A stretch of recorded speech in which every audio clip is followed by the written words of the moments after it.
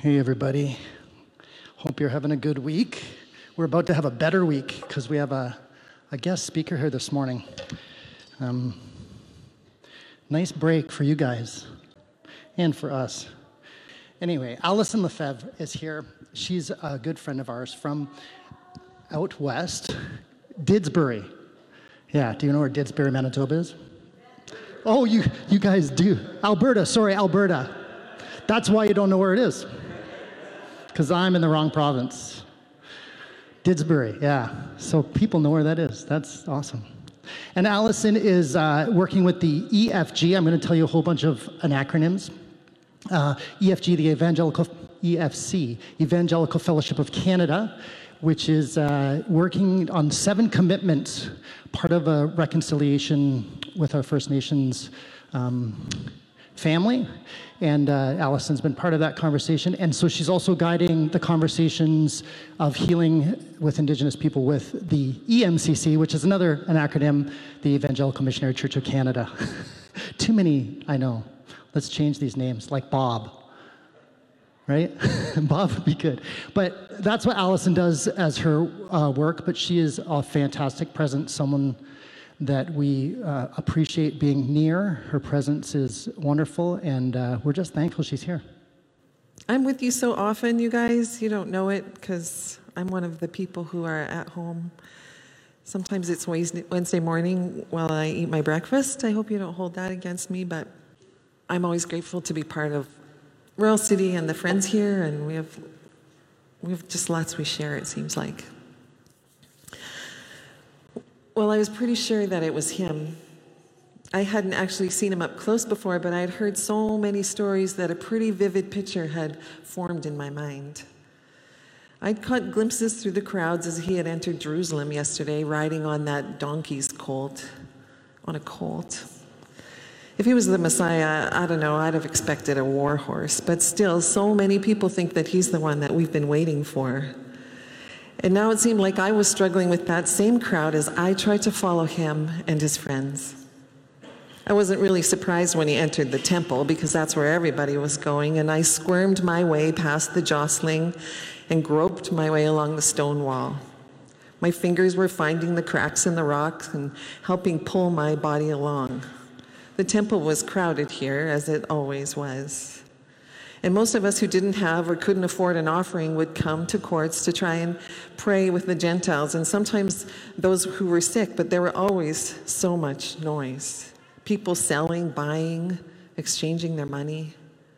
It was always such a circus at festival time, with court jesters occupying all available space. I ducked under the elbow of someone who was bickering over the price of some doves they were wanting, trying to get closer to where I could see that the teacher had stopped. I could see that he was looking for something. What, I wondered. I slid in closer as I tried to get a better look and watched him gather. What was that in his hand? And then I saw him stand. He had some cords in his hand, and he was kind of working with them, looking up at the crowds every moment or two and then back down to the work in his hands. And after a time, I could see him shake something out, and then before I knew what was happening, just a huge crack filled the air. And then, wait, were tables being knocked over? I pushed my way through the crowd again to find the source of the noise and confusion, and I found it was the teacher.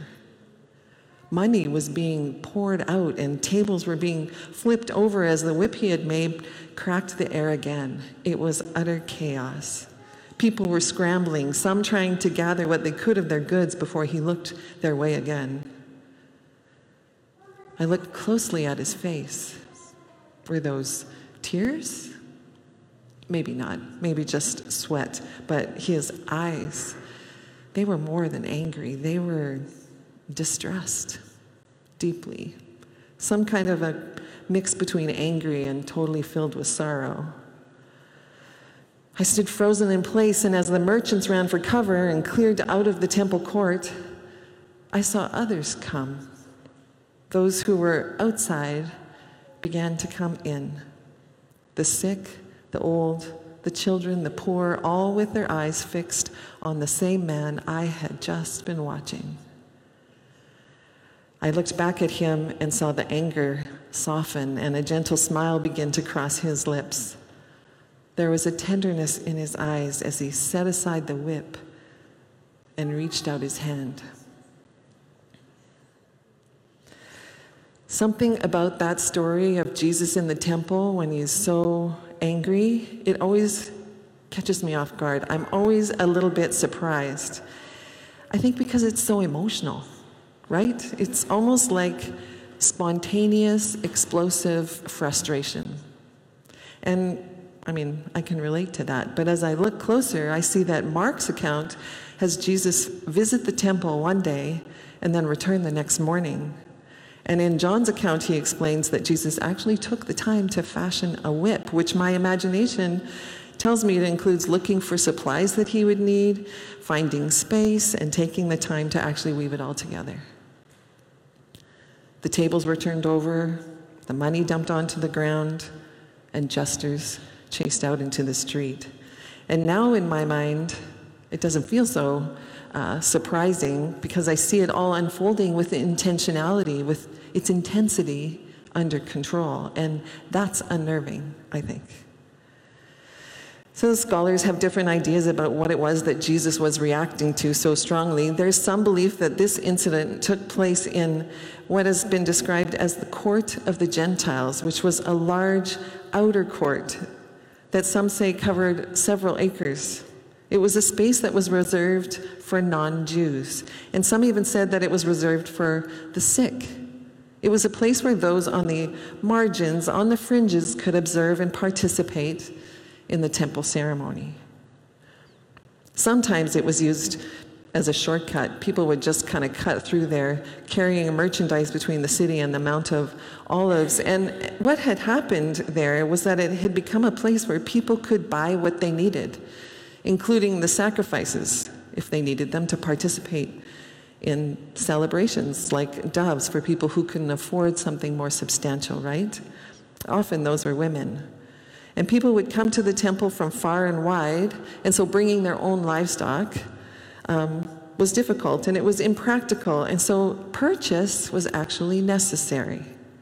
And because Galilean towns all had their own currency, they would have had to change their money to the local currency to make the purchases that were needed, just like we would if we went to the States, right?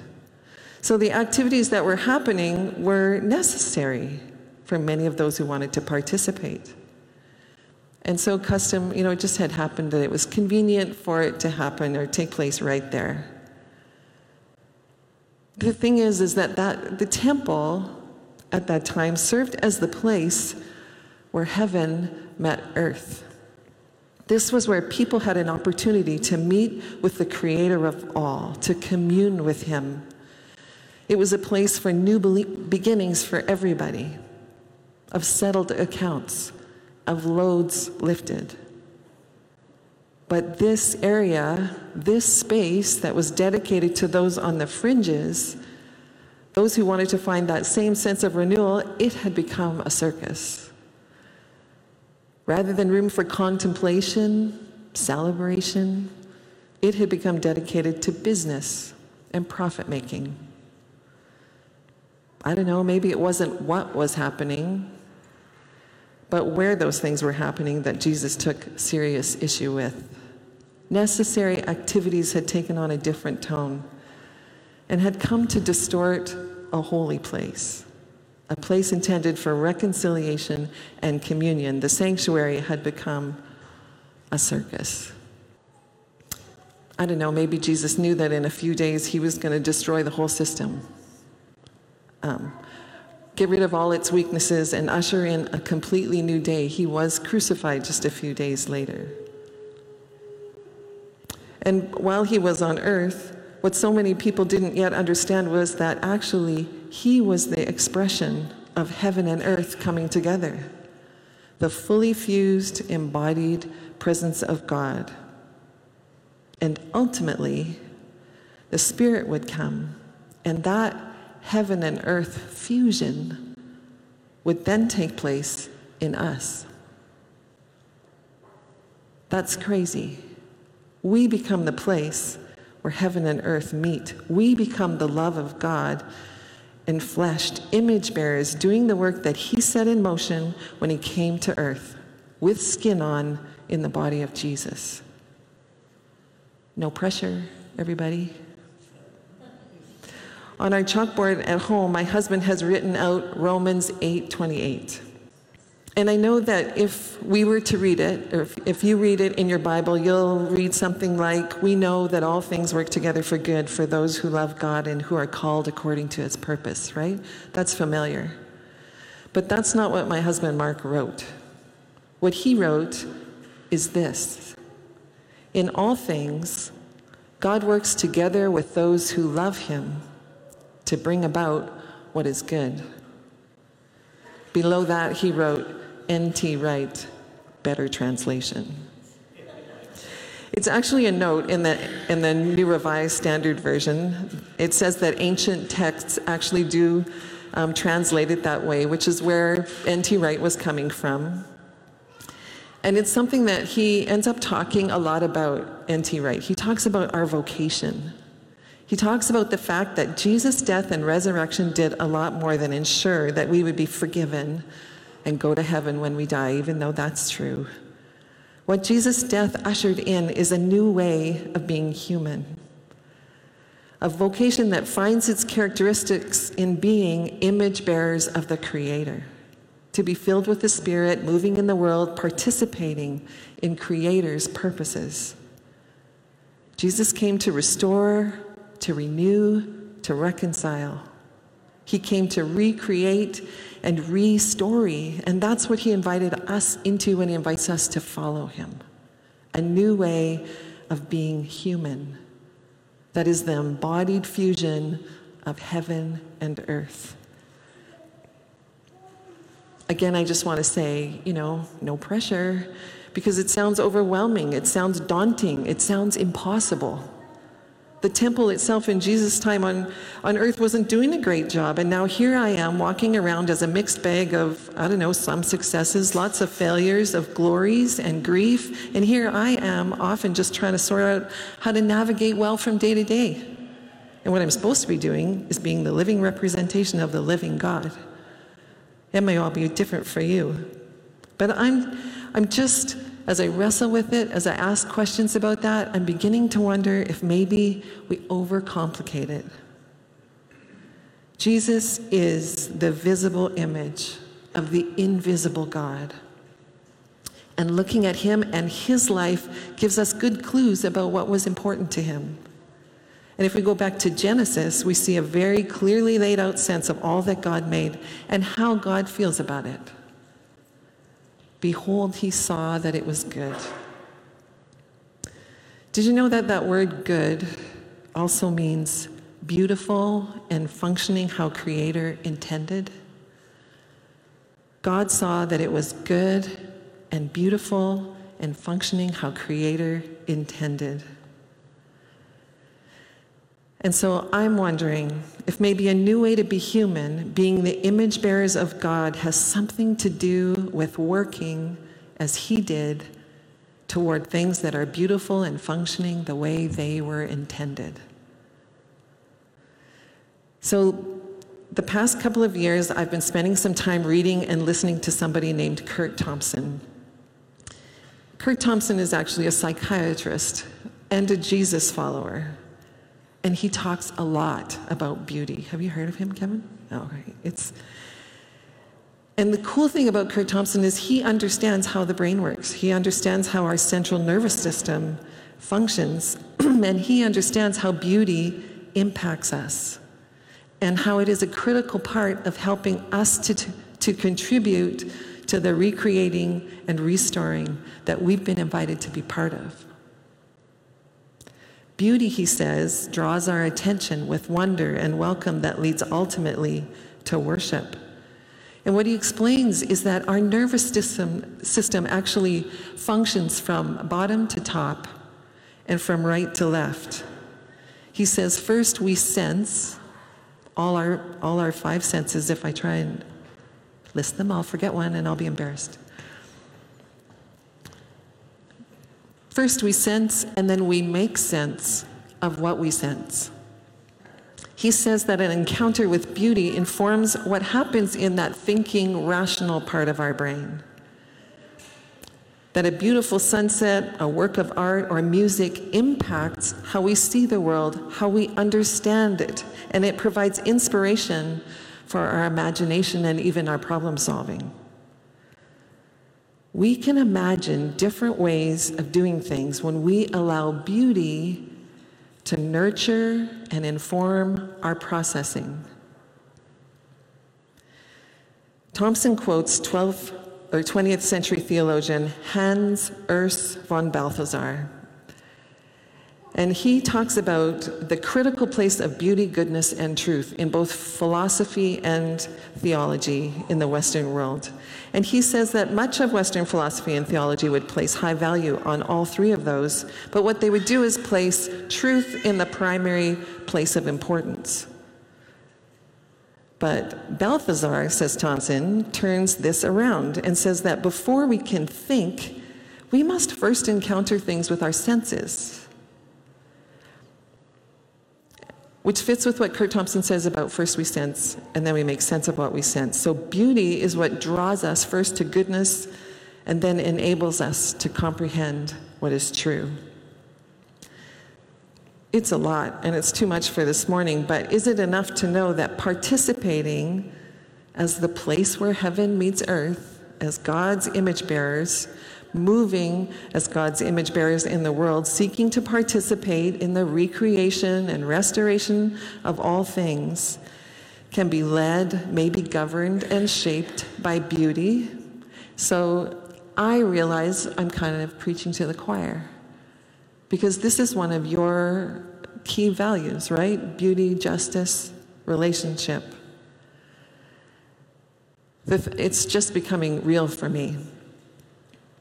One night while we were out camping a couple of months ago, a few of us who had been up late and stayed around the fire decided to head off to the outhouses, 20 or 30 meters away. And my son is 6'5", so we all made him go with us.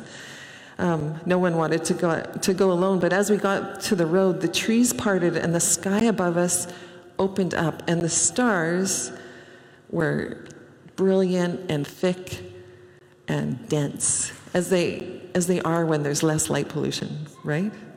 It was stunning. And it was so breathtaking that our necks were getting sore from looking up, and we all decided to lay on the concrete, soaking it all in. And at one point, this most vivid, thick, vibrant meteor went across the sky, and one person flipped over wondering if we'd all seen that. We were still kind of carrying that through the next day, right? As we continued to just be surrounded by wonder. The psalm writer in Psalm 19 says that the heavens declare the glory of God. The skies proclaim the work of his hands. Day after day, they pour forth speech. Night after night, they reveal knowledge. They have no speech. They use no words. No sound is heard from them.